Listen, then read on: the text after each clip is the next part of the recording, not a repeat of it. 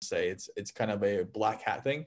But you can go through your PayPal and actually pick up their email addresses as well. And you can start sending them messages that way. Instead of going directly through eBay, you can obviously go through eBay as well. But eBay limits the amount of contact you can have, and it gets kind of sketchy.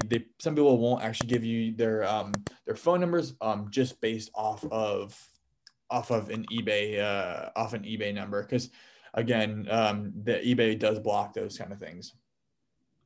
Cool. I kind of tied in really well with the online arbitrage. So if you guys are trying to find one product, kind of go with what Chris is saying, right? Just call every pawn shop or every person you think might have some, and then start trying to build those downstream connections. Even go through OfferUp, LetGo, your localized marketplaces. And Chris, have you done anything Thanks for checking out our Hammock channel. Smash the like button and subscribe by clicking that button down below. And click any of our videos over here.